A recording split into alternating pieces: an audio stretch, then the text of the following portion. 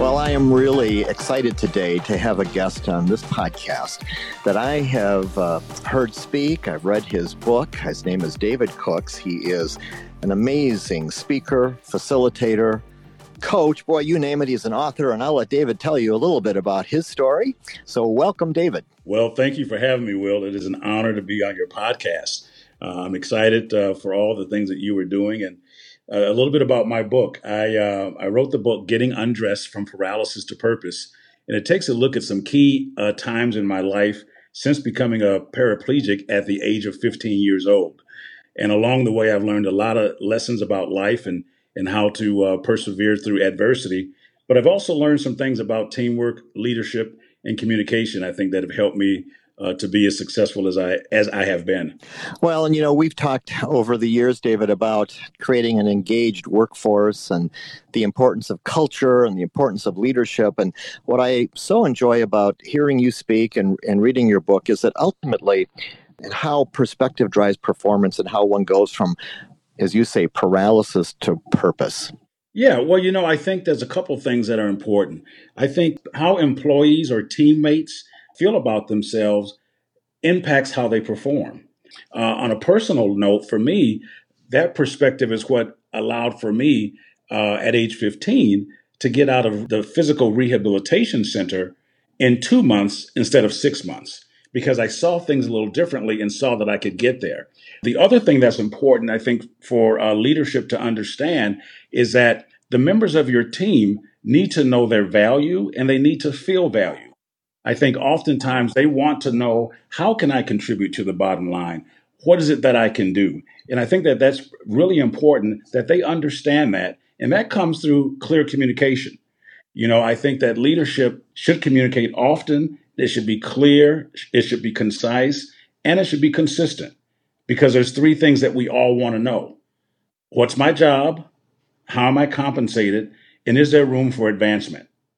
Boy, and the research that we do supports those three things all the time. And as you know, culture today, particularly with a younger generation that has so many choices with this low unemployment environment, they really want to make sure that their leaders are doing everything they can to support them. And I've read so much of what you've written about how leadership today needs to look at this in order to really become great and to create a highly engaged workforce of people who want to follow somebody who understands that life is not easy. Work is not easy, is it? Yeah, that's right. I think that, the best leaders in my mind are the ones who invest in relationships, because you can't lead people that you don't know.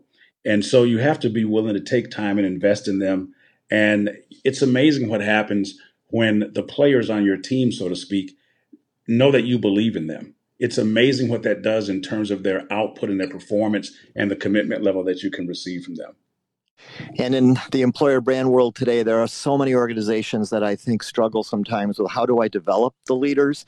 How do I develop people? Generally, your book, I think, serves as an incredible framework for how people can take on the challenges that come to all of us every day. And you just motivate people to look at life differently, don't you? Yeah, I think one of the things I've learned is, people need to transition from the questions of why me and why now to the questions of how can I learn? How can I grow?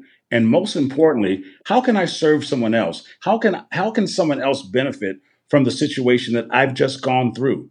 And I think when we get there, it changes everything. Well, I think this has been so motivational and helpful for me over the years, and I'd like you to share with our listeners how they can get your book and learn more about you. We try to keep these episodes short, as you know, but can you tell us a little bit more now on how we can find out about your book? Sure. You can go to my website, which is davidcooksspeaks.com. And there's information on there about me and the book and how to contact me. And you can also pick up the book at Amazon.com and also at your local Barnes and Noble stores. Well, that is a tremendous compliment to you, because I know you speak all around the country, and I can guarantee anyone who's listening today that hires David to come in, you will find this to be an impactful time for yourself and for your team. And David, I thank you so much for being with us today.